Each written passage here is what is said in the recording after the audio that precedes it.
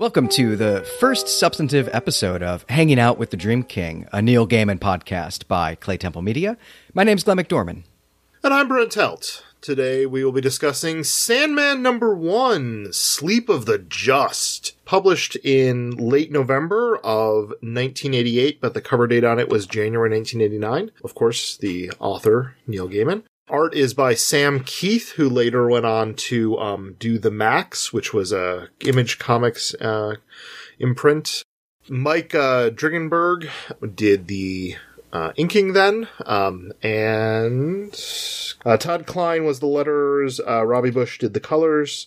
Karen Berger was the editor. Karen Berger, editor of this and a number of other comics that later were put into the Vertigo line from DC Comics. Yeah, she played a pretty big role in inventing the 90s, I would say. And this first issue is a longer than typical issue. It's 40 pages rather than 24 pages. There's an awful lot of story packed into this one, but I think it's going to be a lot of fun. I think there's going to be a lot to talk about, kind of revisiting our introduction to Morpheus, the Dream King here. Just for a little bit of background, I think both of us probably read this issue after we had read other Sandman comics. Neither of us, I think, were early Sandman adopters with this. And so we had a sense as to who Sandman sort of was before, at least I did before I read this. But I'm kind of curious what someone having first picked up this comic would think what they were getting, because it's something a little different. And we're gonna see some of that here in the issue. I think there's one place where the question of who is the Sandman or which Sandman is this is brought up in a way that I think is really fun and really interesting. But it is also interesting the way that the character, the protagonist, the title character, is not really introduced to us until almost halfway through the story. In fact, we're seeing him before we actually have a name or a title to go with him, which is an interesting choice that I think we'll want to talk about when we get there. But I think with that said, should we get into the page by page here? Yeah, let's do that. So it opens on a shot of a mansion in England, where a yawning man in a top hat is being pulled up to a house. It is we're informed it is June 6th, 1916. And this is Witchcross, England. And I was a little confused by the art on this page, just because it looks like on the one hand he seems yawning, on the other hand he seems kind of frightened then as he walks up to the door to then knock and be allowed admittance. This whole scene is real scary. I mean, this mansion here at Witchcross, I mean, frankly, it looks haunted, right? There's dragon statues on stone pillars that are making a fence. There's this demonic door knocker, and we are told that it's June 6, 1916, the middle of the First World War, but there are hardly any leaves on the trees. In fact, it looks either like the artist just thought they wanted to draw autumn for some reason, or I don't know if we're actually supposed to infer something about the supernatural elements of this house by the fact that the trees seem to be dead or dormant here in the middle of the summer. Yeah, and in that first panel there are, in addition to the trees that have no leaves on them, as you mentioned, there are some birds kind of circling overhead, and you can't see, are they ravens, are they crows, are they vultures? Based on the way the story goes, I wouldn't be surprised if we had a close-up of them that it would be any one of those. Yeah, they certainly don't seem to be blue jays or robins or some kind of happy songbird. Yeah, it's all very menacing and very ominous. So this frightened old man is Dr. John Hathaway, and he announces that he's come to meet Mr. Burgess. Dr. Hathaway is the curator of the Royal Museum, and Mr. Burgess has been after him for one of the museum's holdings, the very ominously named Magdalen Grimoire. But Dr. Hathaway, as the curator, has refused many times, but his son was just killed at the Battle of Jutland, which is a famous naval battle between Germany and the UK in the First World War. And because Burgess has claimed to Dr. Hathaway that he can use this book, use the Magdalen Grimoire, to bring an end to death or maybe reverse death even, some kind of non-specific necromancy, I guess. Because of this claim, Dr. Hathaway is now ready to give him the book. And this is where we learn that Burgess is the head of some kind of occult society, and he needs this maudlin grimoire to perform a ceremony at the next full moon. And maybe I think we should talk here about what the artists do on this page. This is all really happening on just one page. What they do to suggest what is going on here to back up Gaiman's kind of vague dialogue. I guess really the question I have for you, Brent, is how would you describe this panel? It's kind of a menacing, very Tales from the Crypt, horror comics kind of stylings and panels. And you've got the goat-headed man kind of motif running around the borders of the page. And, he seems like a menacing figure. On the other hand, there's the one image of him, Burgess, where he also just seems like a potbelly old kind of lunatic. So it's interesting to me that in many of them he seems extremely menacing, and like something out of like he's a male version of Baba Yaga, and you've wandered into her hut or something. But on the other hand, he also seems kind of like a somewhat enfeebled old man. But either way, Dr. Hathaway seems kind of uncomfortable with being there at all and with giving up this manuscript. But as he mentions in text, that he is, aggrieved by the loss of his son. That is not coming across as much in the art, but he's kind of at a distance, so it's harder to make him out versus Burgess, who just seems, in the last panel of the page, almost like a mob boss.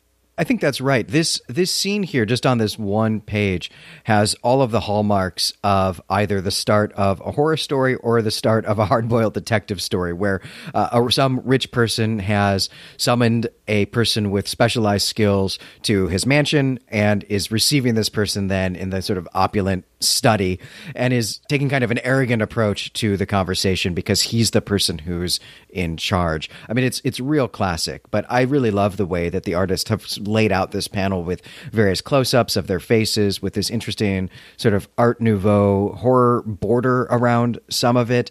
It's very cool. It's a very cinematic way of doing it, I think. Yeah, I mean, it definitely sets a tone for maybe even just the first several issues of Sandman, but certainly this first particular issue, it very much puts it in the kind of horror comics milieu, if you will. We've been promised some horror here, right? Where there's a ceremony at the full moon that we are going to get to. But before we get there, we have an interlude with some secondary characters whose stories we're going to be tracking in other such interludes throughout the story. We'll just go through them here. So in Toronto, there's a young girl named Ellie Marston. She's listening to her mother read her Through the Looking Glass by Lewis Carroll with that Alice in Wonderland story. And it absolutely terrifies her, and it seems very likely to give her nightmares. In Jamaica, the young boy Daniel Bustamante dreams of a castle made of clouds floating above the Blue Mountains. In France, in the trenches that make up the battle line between the German and the Allied armies here in the First World War, Stefan Wassermann, a 13-year-old German soldier, is preparing to go over the top of the trenches and to make an assault on the enemy lines. And our fourth and final character here is a young woman in London named Unity Kincaid, who is dreaming of a tall, dark man whose eyes are burning like twin stars. And we are going to revisit these characters very shortly. We also will, a little later, hear reference to someone dreaming of a similar described man who is not Unity Kincaid, as if multiple people are seeing this man perhaps in their dreams, and that will make more sense as we go. My memory of this comic, I haven't read this particular issue in a couple of years, and I remembered them all kind of experiencing things in a similar way as to what their respective fates are in some ways, but as we'll see, there's actually quite different things that happen to them. So then after that, we're taken to returning to Burgess's mansion, where a young boy who we discover is his father, although the Burgess the Senior would prefer to not be referred to as father, but as Magus, which is a fun trick to play on a child. So I wish that people would call me that, particularly if I ever have children. I will probably insist on that as well. But they return to the manor where it is very dark and creepy, and of course we need candles to light the way. There probably is not electricity yet in this particular house, perhaps.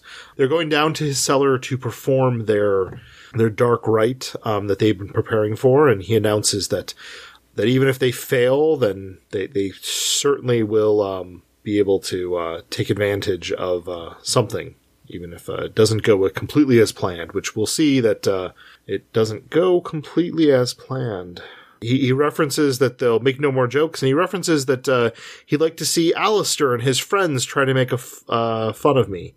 And he's referring to Alistair Crowley, who is a noted character, fixture, personality. How shall we refer to him? Yeah, he was glam rock before glam rock was a thing. Yes. I remember that Led Zeppelin, I believe, recorded one of their albums in one of his houses. This was a nice little touch here. Alistair Crowley was probably the person who Roderick Burgess is really based off of, but for a variety of reasons, Gaiman didn't want to just use Alistair Crowley here in this story. And so what they're trying to do with this ritual is summon and imprison death. And, this is a pretty prestigious thing for this cult to do, is I guess what we're supposed to learn from that comment, that if we can do that, we'll be the better cult than the more famous and lucrative cult that's run by Alistair Crowley, which I think this idea of there being rival cults here in England in the middle of the First World War is an interesting storytelling touch. Well, it's kind of like when the local bull and moose clubs get into a conflict. It can't always be solved by snapping your fingers and having a dance-off in the streets. Right, sometimes you need to out-ritual each other. Yeah, sometimes you need to summon and imprison death. So as you say, Brent, we are now naturally in the basement of Burgess's creepy mansion. Everyone's in robes here for this ritual, and there are some ritual objects that Burgess needs to present, and there's a speech that he needs to make. Some of the more interesting objects are a stick that Burgess stuck through a dead man's eye and a feather that he pulled from an angel's wing. And Burgess ends this ritual by saying that he summons death in the names of the old lords. And then he gives some of those names, which are an interesting mix of ancient Mesopotamian deities and Christian demons, most of whose names were invented in the 16th century. And as Burgess finishes the ritual, something begins to take shape, a humanoid figure with a cloak and a weird helmet. This is all very cool. It is.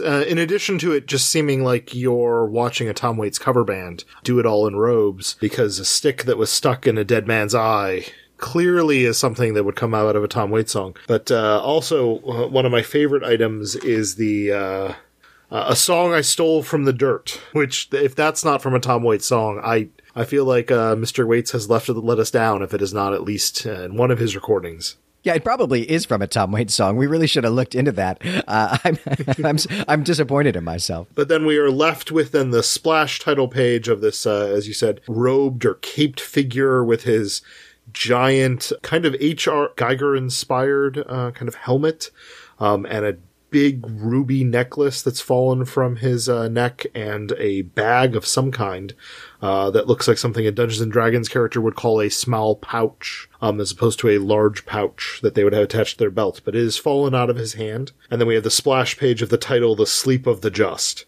Then initially, they have one of the occultists whispering to another, "We did it, I don't believe it, we did it." Which is fair if you think you have summoned death and you think it actually worked. Right. I mean, of course, this is where I think it's really interesting to try to imagine reading this cold, reading this, for the first time, not knowing anything about what this book is or what this series is going to be, because you might actually just be thinking, in fact, you have to be wondering if this character here on the floor is death. We know that it's not. It's hard for us to drop that baggage, but I'm interested, Brent, if you think that we could have already inferred that this is Dream or Morpheus just based on the information that we've gotten in the 6 previous pages. I mean, I think we probably would from the cover of the comic that says Sandman, but from the pages prior to that, I'm not entirely sure. There's the reference to the people sleeping and having dreams and nightmares, but if I was not given the cover of this comic and just given the few pages and dropped in from out of space, I don't know that I would know what this thing was. But Glenn, what do you think? Well, I think you're absolutely right that just based on the title of the book, that I think we might actually have been able to guess that that's who this was going to be. I do think it's pretty clear that this is not Death. There's nothing iconically Death-like about this character. And of course, I guess the characters tell us really just on the very next page right away that this is not Death, though it is still going to be several pages. I think maybe about 8 more pages before the character is named. Though with that in mind, I think we should probably just go ahead and refer to this character as Dream, since we know and everyone else who's listening knows as well. So yes, Burgess, he admits he knows right away that this isn't Death. And of course, this is frustrating. It's a disappointment. We've already talked about what is at stake for him. But still, this is some kind of numinous being. And so they take Dream's stuff and they leave him trapped in this basement, very naked and very pale as well. There's some kind of a residual smoke from whatever the ceremony has left behind or something that's kind of within the circle that he seems to be trapped in with him. But I can't tell if that's supposed to be actual smoke or if that's supposed to be, the remnants of whatever stuff was around him in whatever realm he was in when he was pulled to this location. I don't know. I don't know if it's wisps of his realm or somewhere else. We'll find out later. We'll have hints later as to where he might have been when this occurred. But at this point, we just don't know what's going on. Well, before we get any more story about what's going on here in the Burgess mansion, we have to get our second interlude. We're going to check in with these 4 characters again. So Ellie falls asleep with Through the Looking Glass on her lap, and she never wakes up, we're told. Daniel Bustamante's dream about the castle in the clouds comes to a real scary end as the clouds disappear and he falls. And after this nightmare, he's too afraid to go back to sleep. We go over to the front, the Western Front of the First World War, and the doctors think that Stefan Wasserman has some new kind of shell shock because he won't sleep at all, even when they give him morphine. And in London, Unity Kincaid sleeps for 20 hours a day now, but she doesn't seem to dream anymore. And I think what I really enjoy about this interlude is that it takes a 2-page spread and it gives us a quadrant of it to each character. And the art for each character is so different, right? It's unique to that character's story, which I really liked. But I just wondered if you had a favorite of these or one that you thought went best with Gaiman's narrative. I mean, I think they all serve the narrative so well, but they're all, as you said, they're almost out of 4 different stories. Ellie's tale reminds me of some Victorian era kind of horror story or, Gothic tale. There's some stark, terrible colors going on for Stefan at the front, and, his face, it just looks like he's just faced terror itself, which already for the front was pretty terrible, but it even looks worse, maybe, we're led to believe. Unity Kincaid seems very kind of at peace, but in a way that's somewhat off-putting. But Daniel's the vision of him is it's such a happy, playful, naked boy looking at his cloud castle, and then it just becomes so kind of depressing and stark. I think that his may strike me the most just because the first 2 panels are him kind of in a, comfortable, playful, restful dream space. And then the third panel, his final panel, is him, bursting awake at night, not at all anywhere near his castle in the clouds and just looking kind of terrified and like he's realized something awful or something terrible has happened and, caused some kind of a psychic, earthquake for him. Is there one that you think strikes you a little bit more than the others? I think the one that moved me the most was the Unity Kincaid in the bottom right. It just takes 3 panels. There's really only 2 colors, kind of white, almost just pure white, and I don't know, I guess fuchsia, and then shades in between. And because we're being told that she's asleep but not dreaming anymore, the art zooms in on her face. So we see her face to start, then we get in on her nose and her mouth, and then in the end, just her mouth. And what we're looking at there, right, is that there's just no movement, no motion, that she is basically dead, even though she is still alive. It's a real Snow White or Sleeping Beauty type of situation for her. And I like the way that the artists take a description that has no action in it, and that in fact no action is really the point of it, and still give action to the art. I really enjoyed that. We'll check in with these characters again before we leave this issue, but for now I think we should get back to the imprisoned dream narrative here in the Roderick Burgess basement. Then we go to the basement where finally we are seeing things both from his perspective, which is the first we're seeing of that, and we're also then getting the thought balloons, bubbles of him speaking or, thinking aloud in a way that we are able, as the omniscient reader, able to know what he is thinking. Just the words trapped, the word observe, and then finally at the end of the the words threats and patience, kind of as he digests it. But what did you think of how Burgess kind of comes across, though, from the perspective of the trapped dream on this page, Glenn? Right. There's some really interesting things going on in this page. The first thing I just want to say is that dreams, thought bubbles and dream speech bubbles have a unique appearance to them in that they are all black with white lettering. I'd kind of forgotten that. And so seeing those here for the first time made me feel like I was coming home again. And I really enjoyed that. But the art here that we're seeing is basically, it's a black page with 6 circles that look like glass spheres, like snow globes, basically. And all of what we're seeing here what we're getting here is Dream's vision, the way that he can see through his prison, and it's all distorted. It's all fishbowl, really, and not so much snow globe, I guess, is the effect that we're looking at. So everything is distorted and out of shape, and everybody looks really, really menacing. And Burgess, in particular, has this massive nose, and he's bald-headed.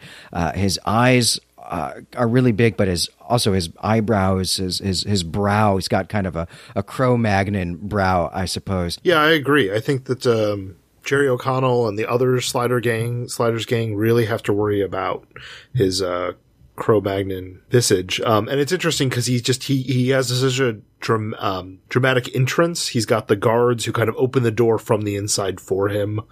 And then he's flanked by his son as well as another associate, who are then just kind of leering and peeking in. And then, he says, "We will discuss the conditions of your release." So he doesn't even want to take the time to discuss that now. He seems to think he can sweat Dream out by leaving him there, which later ends up being almost a comical thought on his behalf. But he very much thinks, Burgess thinks he clearly has the upper hand in this scenario. Yeah, he doesn't know that he's not the protagonist in this story, which I suppose is true for all of us in some sense. Well, after this point, some time passes, and it's 1920 now. Burgess and his order have been blackmailing Dr. Hathaway into giving them more and more artifacts from the Royal Museum. But Dr. Hathaway's been caught now, and so he's going to kill himself, and he's going to leave a note implicating Roderick here. But Burgess and his son are using I guess what is a crystal ball to watch Hathaway, and Burgess uses some magic to burn the note after Hathaway kills himself. So that's all for nothing. I think narratively, this is really just to show us that magic exists in this story. Magic exists in this speculative world before we get to some things that are going to matter for the arc of this first storyline. I think that's true. I think also it continues the theme that Roderick Burgess is a terrible father, by having his son Alex have to hold this giant, I'm assuming delicate globe of glass straight out in front of him. Probably, I'd imagine this is going on for hours and not like 5 minutes. Because Alex looks like he's sweating and terrified of what his father will do if he drops and then the magic globe of viewing or whatever breaks. And of course, in the end, this whole story could have turned out a lot differently if Burgess had just been a better father. I think that's going to be the real theme of this story, actually. So then we flash ahead to the news of Professor Hathaway's suicide.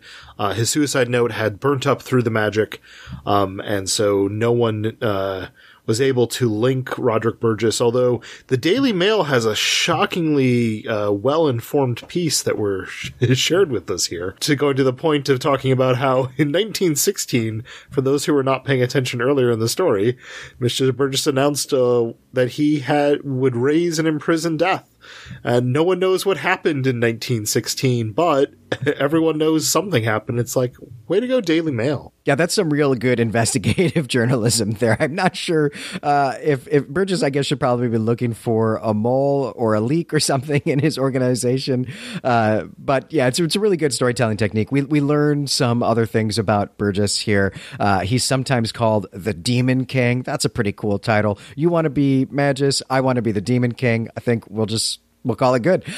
He's also the head of the Order of Ancient Mysteries. That's the first time that his order is named here. We also get from the newspaper some reporting about the sleepy sickness, which is a condition in which people fall asleep and then don't wake up again. We also learned that Stefan Wassermann, the German infantryman we've been checking in on, killed himself when he was 16 because he had the opposite condition. He was never, ever able to fall asleep again, which sounds just really, really awful. And Glenn, here Neil Gaiman, discusses sleepy sickness, but I think he is drawing on something that did happen around this time. Is that right?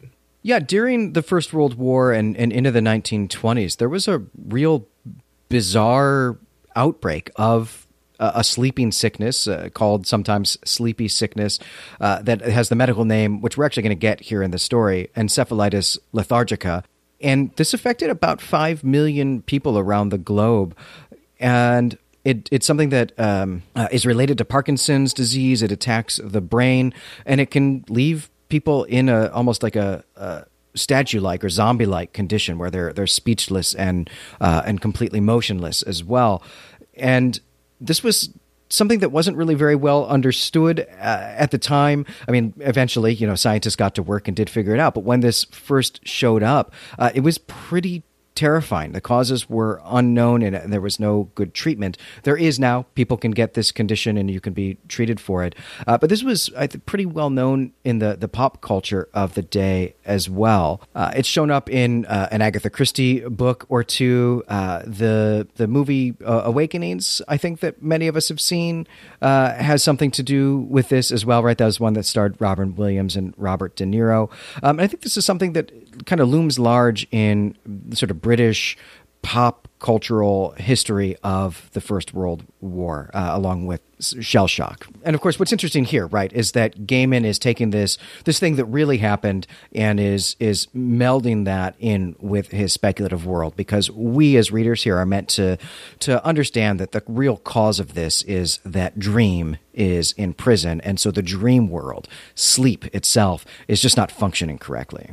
Yeah, I think this is one of those things that Neil Gaiman and other authors who do his kind of fantastical realism like to do, is you wet it just enough to make sure people can connect it to real places and real events, to then, tie it to reality as opposed to writing about, just what's happening in Narnia. Yeah, fantastic realism is great, or magic realism. That's exactly what this is. And really, in many ways, that's kind of what the whole genre of the Sandman is, though we'll see it morph as we go. So we jump ahead to August of 1926, and Alex has figured out who it is who is stuck in the bubble man down below. And he points it out to his father, and his father said, "Yes, I have known for some time that it is Dream." So this is the first instance of us getting the name of the protagonist of the entire series. Dream was the only one that fitted the bill. I was hoping you'd work it out on your own one day, and you have. Well done.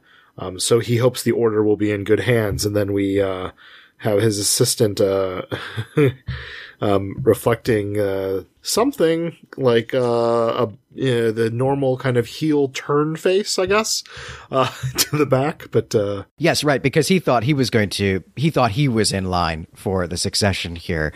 So this is not going to bode well. In fact, really, the next sequence is going to get us there. But before we do that, there's something I want to dwell on, something that happens here in the sort of Buffy style research scene that we get here, where Alex clearly is auditioning to be in the Watchers Council. He he has figured out that this is Dream by consulting what he calls the Liber Paganorum Fulvarum, which is simply Latin for the Book of Yellow Pages. When we were reading this comic series in high school, I didn't know Latin yet. I know Latin now. It's my primary research language for my day job.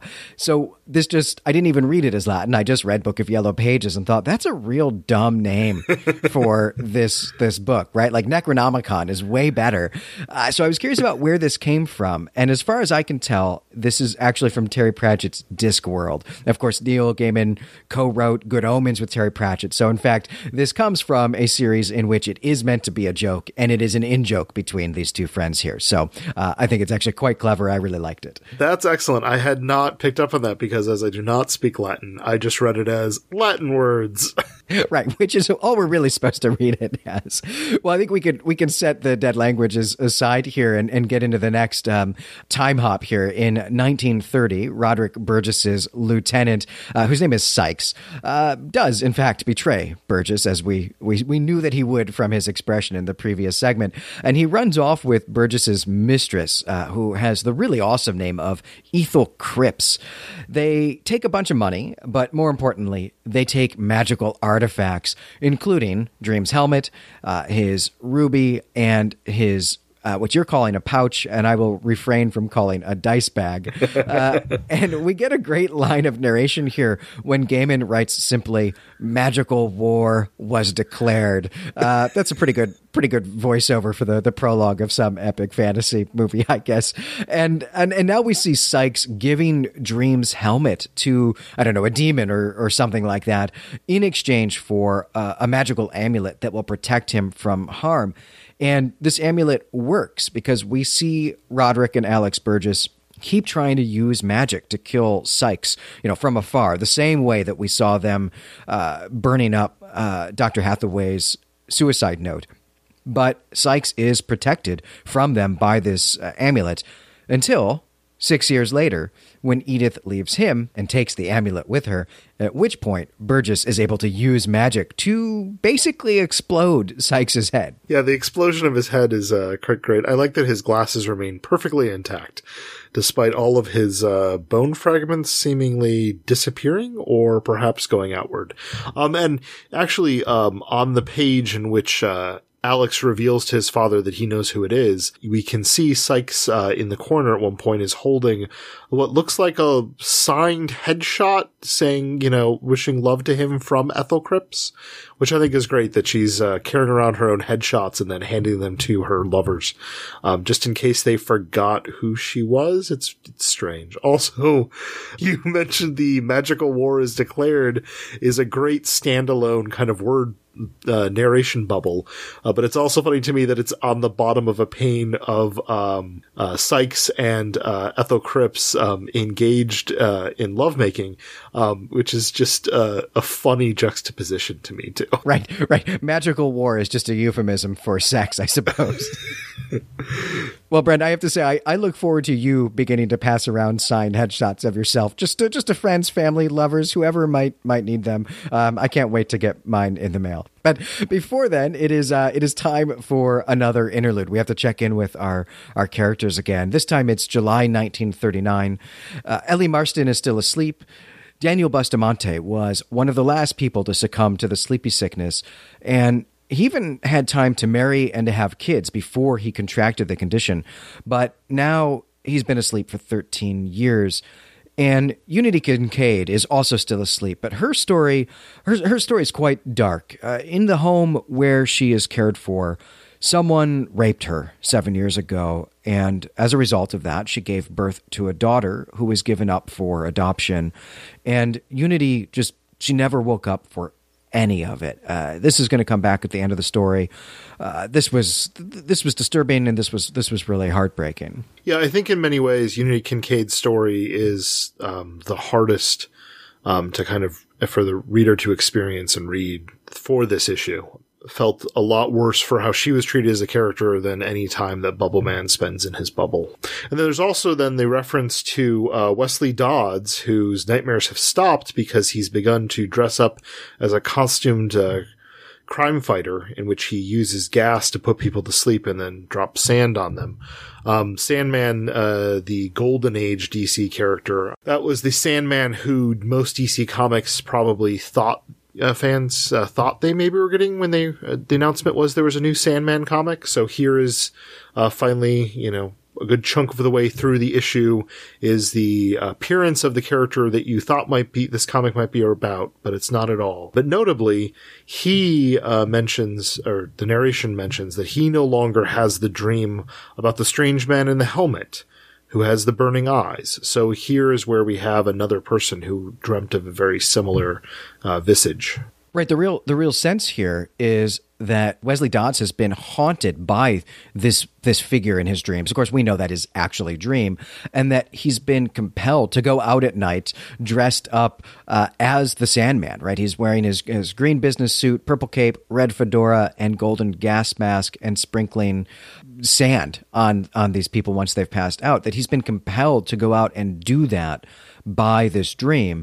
And what Gaiman writes is that now that Wesley is doing this, right, he's not having that dream anymore, and he's able to sleep the sleep of the just, which of course is the title of this issue. And there's one more thing in this interlude, in this section of the interlude, that we don't have to talk about now, but I want to point out, which is that Gaiman writes, in his voice as the narrator, he writes that the universe knows that someone is missing, and slowly it attempts to replace him. And that's what's going on with Wesley Dodds.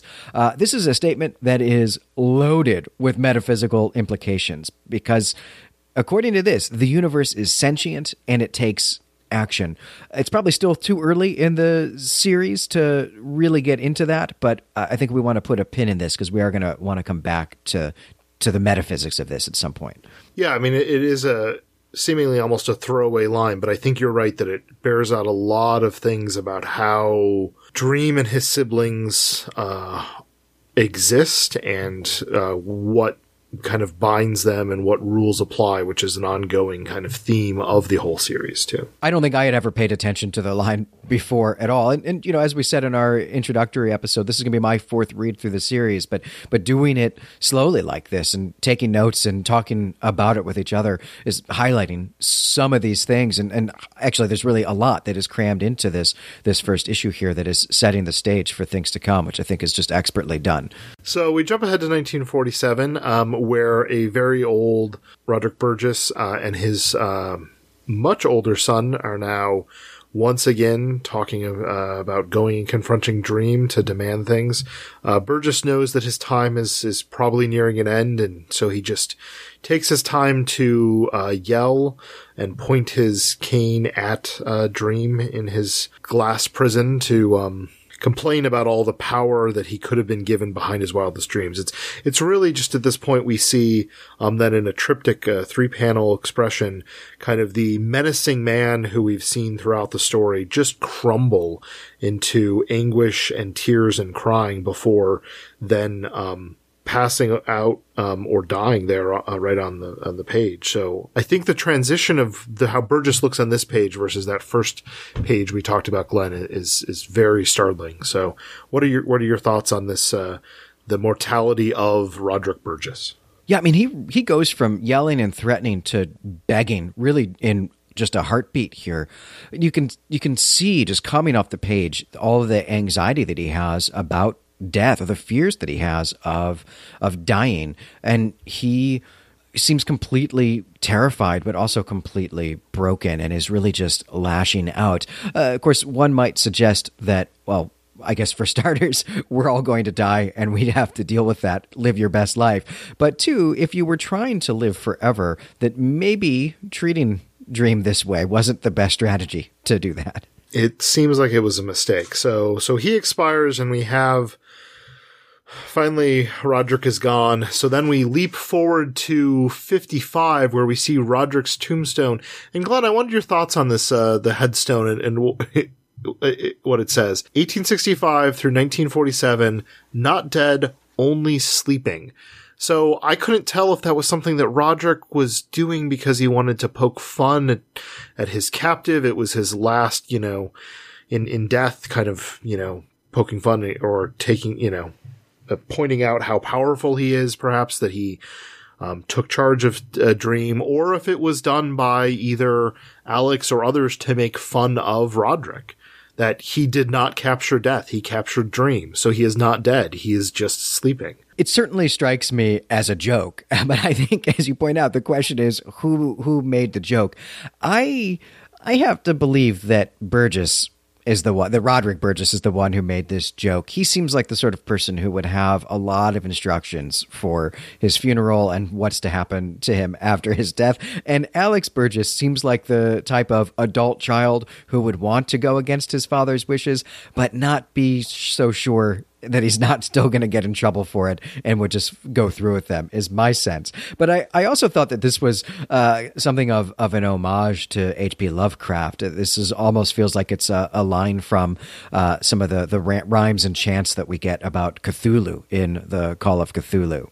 That is not dead, that can forever lie. So yeah, it struck me as an interesting statement that either Roderick wanted to make or someone wanted to make about him. And then we once again cycle through our three now, since poor Stefan took his life, the three remaining victims of the sleepy sickness, characters to check in on each of them.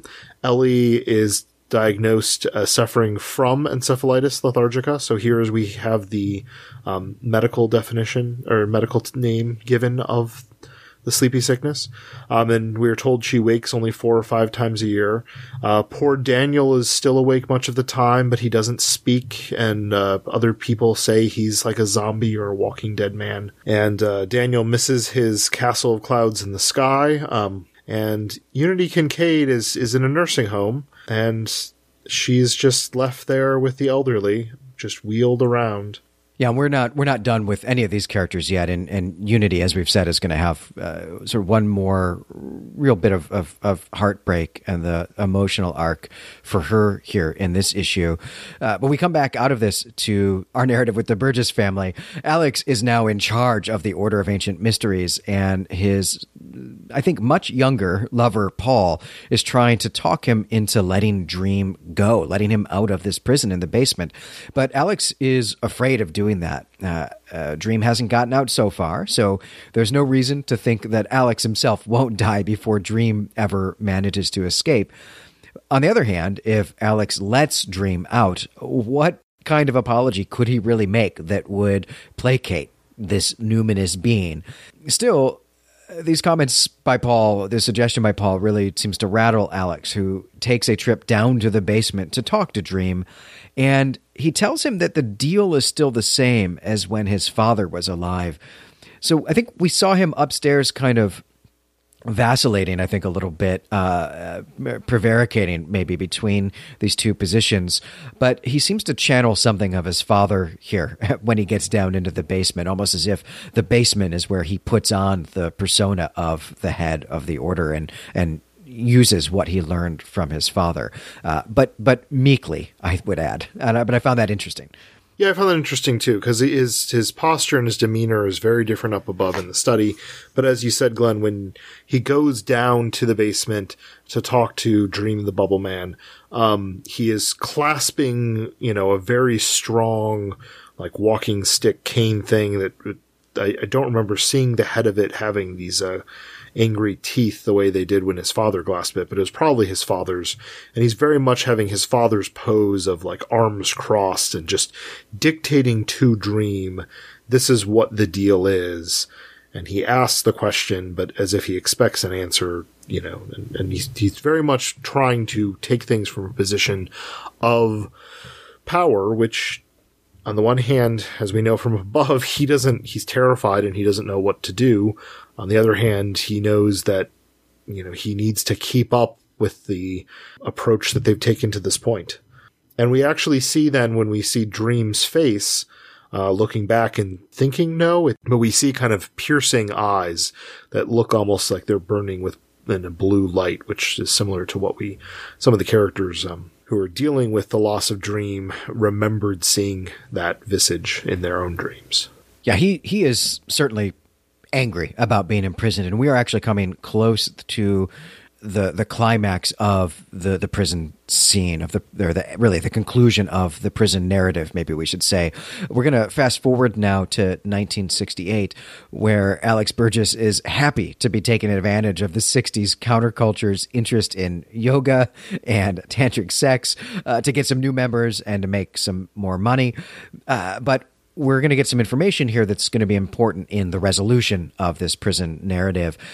We're told that Alex won't let them use psychedelic drugs in the house just in case going into a state of waking dreams would empower Dream again somehow.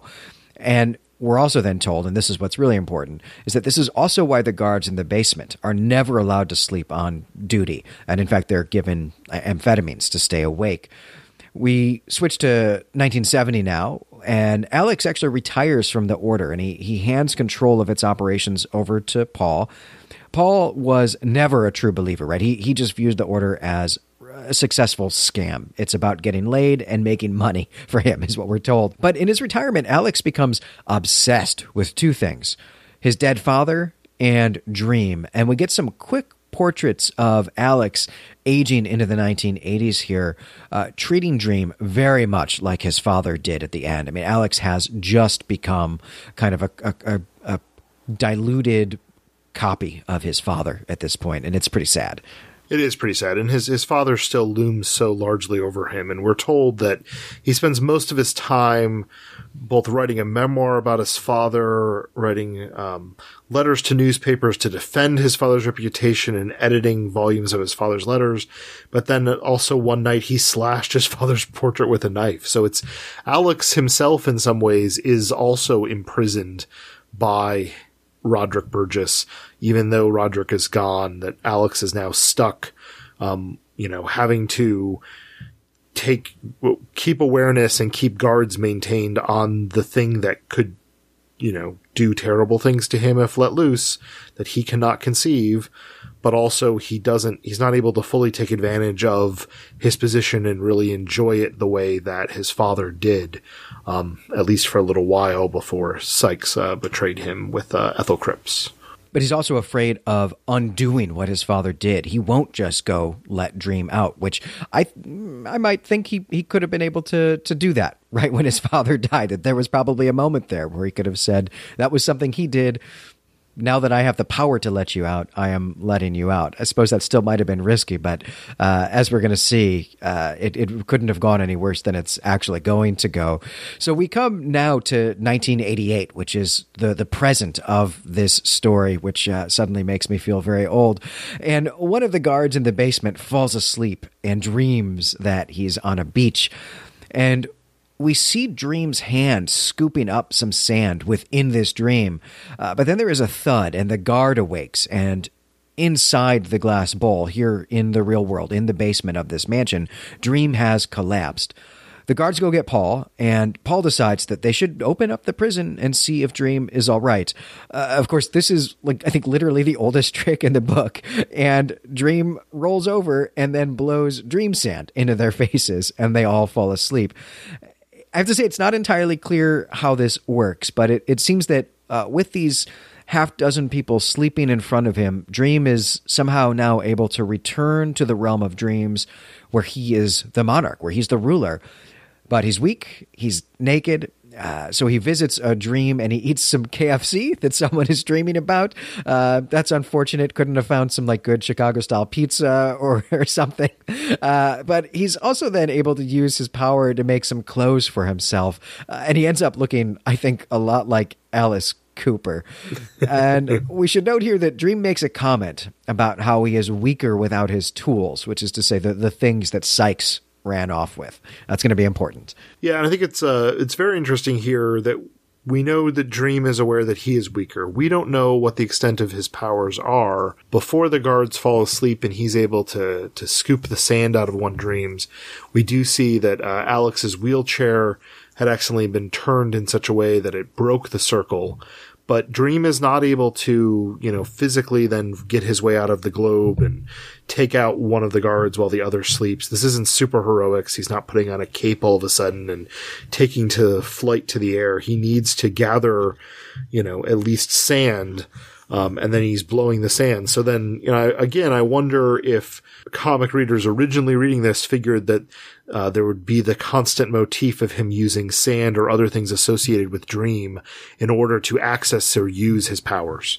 And it may not be entirely clear to Neil Gaiman whether that's something he wants to have as an ongoing motif or not, but we'll be revisiting that as we go. So Dream is back in his realm. He's back now, and we're going to get an interlude to see how that affects our characters who have the sleepy sickness.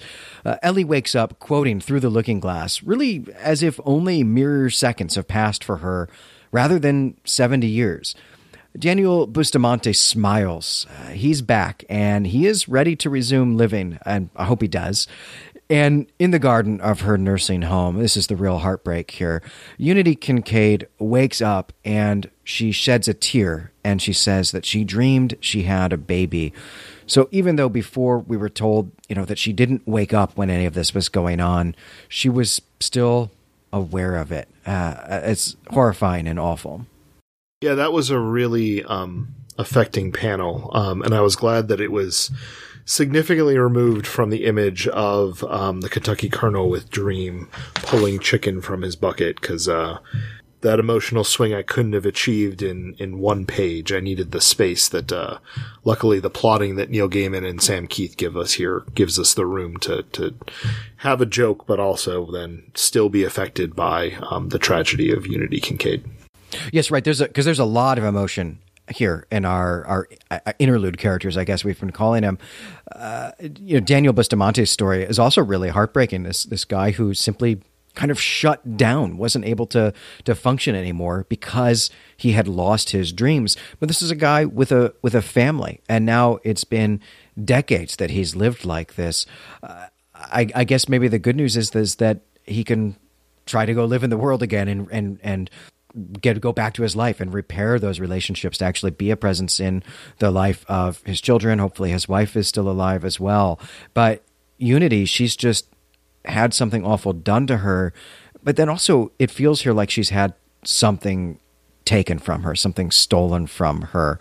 Well, we'll set that aside for now and get back to Dream's story. Alex Burgess is taking a nap in his father's mansion. He's in a dream, and a cat sits on a high-backed chair, and it morphs into Dream. Alex knows who this is, and he is terrified. Dream, understandably, is angry about his imprisonment, and he gives a really scary speech about it. He has 3 gripes. First, he was held prisoner for 70 years. And just because he's immortal doesn't mean that time passes any more quickly. 70 years is still a long time. It's an agonizingly long time to spend in a fishbowl in a basement. And he's also insulted that Roderick Burgess was able to trap him with what he calls petty hedge magicking, a 2-penny spell. He's offended by this. And finally, the third of his gripes is that the Burgesses never gave any thought to what Dream's absence was doing to the world, how much harm must have been caused because he couldn't manage the affairs of his realm. And this is where it's not stated explicitly, but certainly the implication is that the sleepy sickness is the result of Dream's absence. And so Roderick Burgess and Alex, by continuing to keep him in prison, have caused this. And Alex's only excuse here is that they were trying to capture Death. It's like, well, we didn't mean to capture you. We were trying to capture somebody else. And here we learn that Dream is Death's younger brother. This is something we'll get a lot more about soon. And Dream wants his tools back. He wants his pouch, he wants his helm, and he wants his ruby. And I think it's pretty clear that the search for these objects is going to be the arc of this first storyline.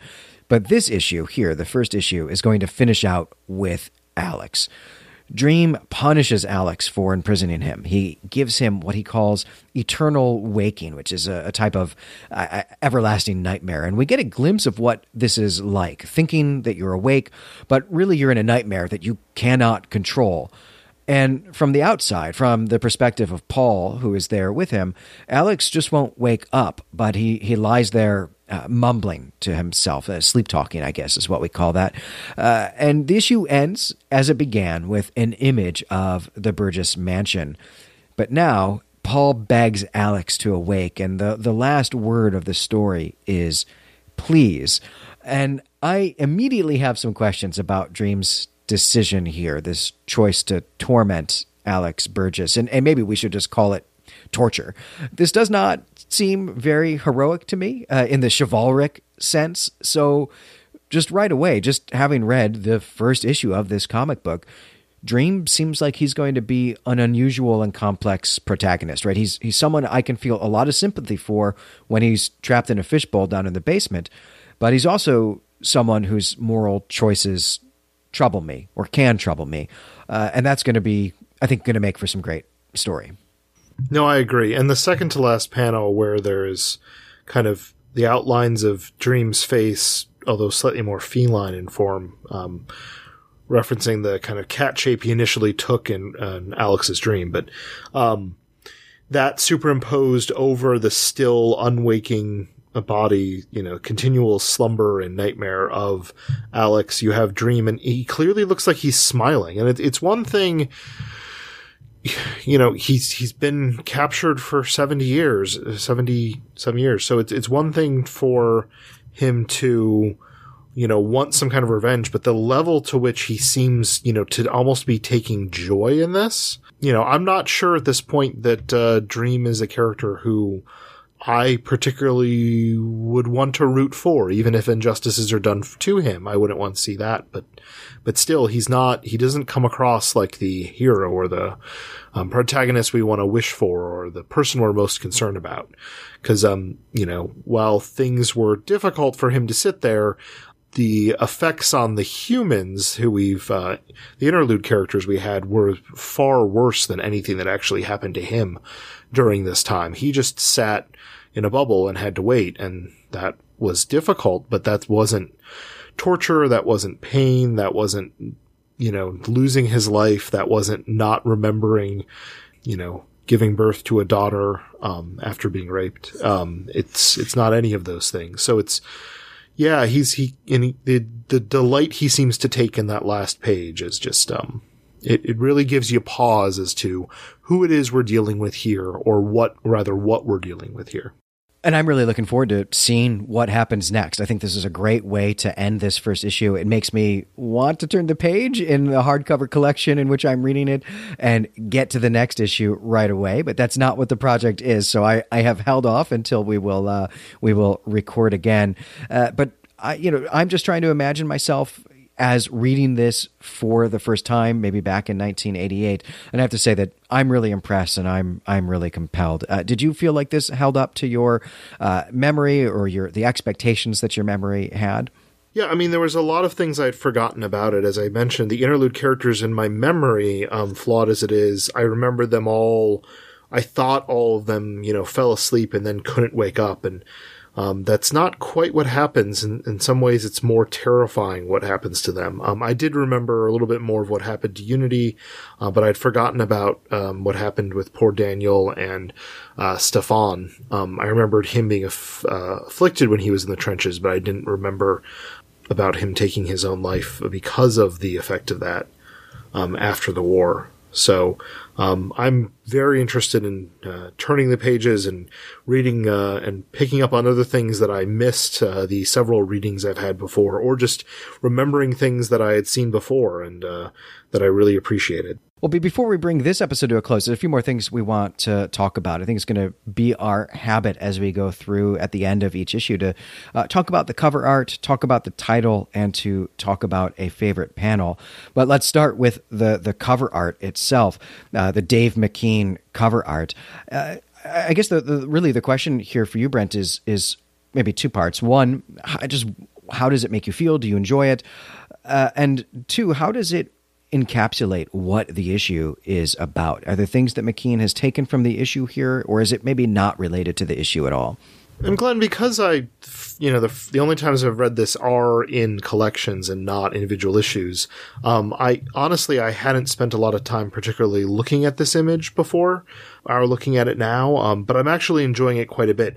I enjoy the way that the figure of Dream's eyes are kind of burning white in a very kind of alien way, kind of strange way. I have a lot of questions about that.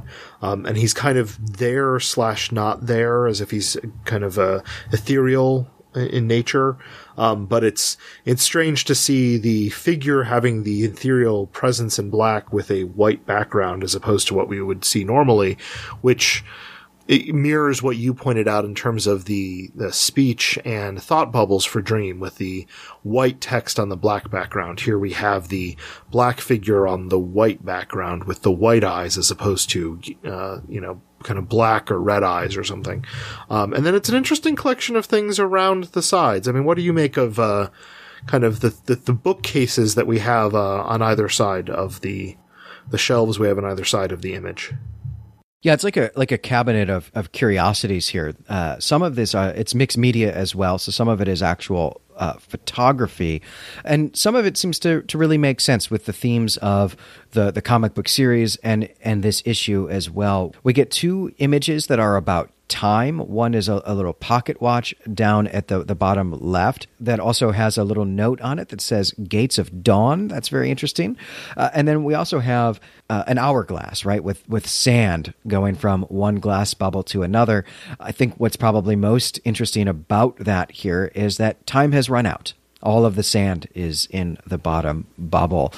So that seems to be something of a theme here, at least on the cover. And I can see that relating here. This story took place over the span of 70 years. The thing that Dream is most upset about is his stolen time, or one of the three things he's very upset about. Let's talk about the title, Sleep of the Just. This actually is a line that appears in the story. It's appears when we're meeting Wesley Dodds, who is the Golden Age Detective Comics superhero, the Sandman, one of the founding members of the Justice Society of America. But why do you think that's the title of this issue? Why is Sleep of the Just the phrase that Neil Gaiman has decided in some way encapsulates what this story is about? I'm not quite sure. On the one hand, the whole thing is kind of a tale of kind of a vengeful, maybe revenge more than justice by the end. Certainly, I think what happens to the interlude characters throughout is not just at all. So perhaps it's just the justice that finally the Burgess family gets at the end of everything is the sleep of the just it's referring to, is the waking nightmare is the sleep of the just, which is kind of in line, I guess, with the horror comic that in many ways this first issue particularly comes across. But what are your thoughts on the title?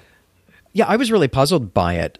This is a phrase that we use, sleep of the just, but it's not one of these phrases that comes from scripture or comes from Shakespeare, as so many of our phrases come from. I'm not really sure where it actually comes from. I'm not sure that anyone else is either, though I will say that knowing French, this is a phrase that can be used in French as well. And of course, Gaiman is going to use all sorts of phrases like that, lines from literature that have to do with sleep or dreams in these issue titles, which makes sense when your story is about dream.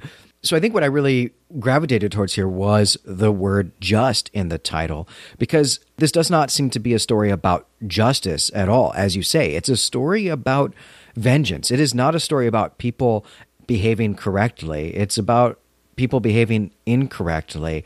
And so the only person who's described as sleeping the sleep of the just here is Wesley Dodds, who is someone who is out fighting crime, is trying to make the world a better place, whereas everyone else seems to be in it for themselves somehow, all of the people we see taking action in the story. So I took it to be kind of an ironic title, an intentionally ironic title, because I think that my sense here, seeing the story end with Dream torturing Alex, I think that this story is going to take that up. I think that we are going to see whether or not Dream himself is behaving justly, or if there might be some justice that will come to him or come for him in some way. Well, I think it's time now to talk about our favorite panels. And Brent, I'll just kick it to you, let you have first go of this one. What was your favorite panel? It was tough. There were a bunch of favorite panels I really liked, but I think on page 23, which is the 1968 time frame, I'm going to cheat and I'm going to give you my runner-up and my favorite panel on the same page. My runner-up, if I'm not stealing it from you, is he seems to conjure at least the image of some kind of a demonic cat with many eyes within its eyes. I like that one because it's funny. But my actual favorite panel then is the bottom of the page, although it's a little tough because this is kind of a bit of humor next to kind of the sad image of Unity Kincaid, who's just being wheeled from place to place. But you have the guards at the time with their coffee and amphetamines freely available to watch Dream in his globe cage or fishbowl cage. And one of them is wearing a t-shirt that says, "Do what thou wilt, Buster." And it looks like something that could be like Daffy Duck on his shirt. And it's great because "do what thou wilt shall be the whole of the law" is something that Aleister Crowley said. So here's a reference to that. And again, as we talked about before, Burgess very much a Crowley personality, so much so that he's put up as if he's an adversary of Crowley and wanting to attract more people to his cult. But then having it be something that the Duck says is very funny to me.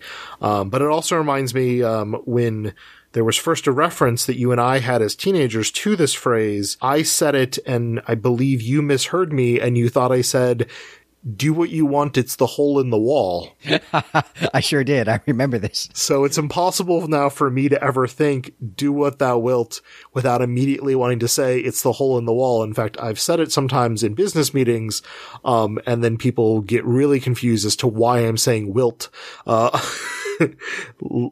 Thou wilt before I say anything else. But I think that's my favorite panel. Did you have a favorite panel?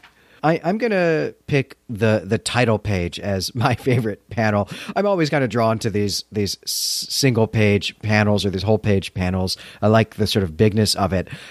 But in this case, what I'm most drawn to is the title itself, Sleep of the Just. The way it is laid out on the page and the font that is used is this Art Nouveau style that was what advertisements and posters and billboards looked like in 1916, and even the coloring is exactly right. And so I love the bit of historical consciousness here that the artists have put into the title page in this font selection.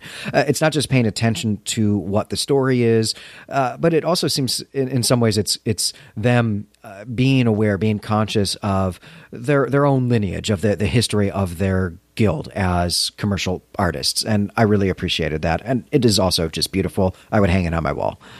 Yeah, it's great. And I think in many ways it could actually be the cover of this collection. Because as we'll see as we go forward, without going to spoilers, here we have our protagonist and we have a number of items that drive the plot of the issues to follow.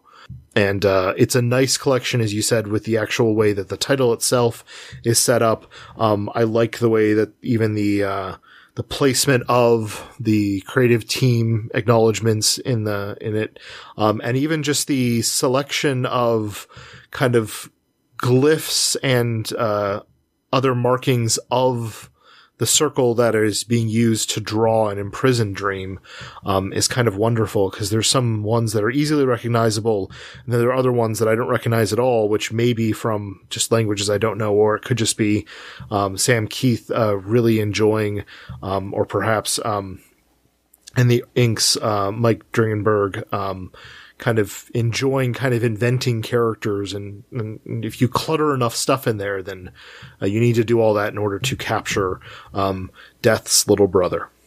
Yeah, I'm pretty sure there's actually some Tolkien runes in there, which is always a delight. It is a ring, Glendon. Yeah, fair enough. Yes, if you're going to have a ring, you have to have some Tolkien runes. Well, on that note, I think that's going to do it for this episode. I'm Glenn McDorman. And I'm Brent Helt. You can find us and our other creative projects at claytemplemedia.com. Head on over to the Clay Temple forums and let us know what you thought of Sleep of the Just and what things you see Neil Gaiman doing that are going to set up the rest of the series. Where are the tensions? And let us know what you thought of Dream's decision to give Alex Burgess this state of eternal waking, this kind of dream torment. I think that'd be a great conversation to have. Next time will be issue 2 of Sandman, Imperfect Hosts.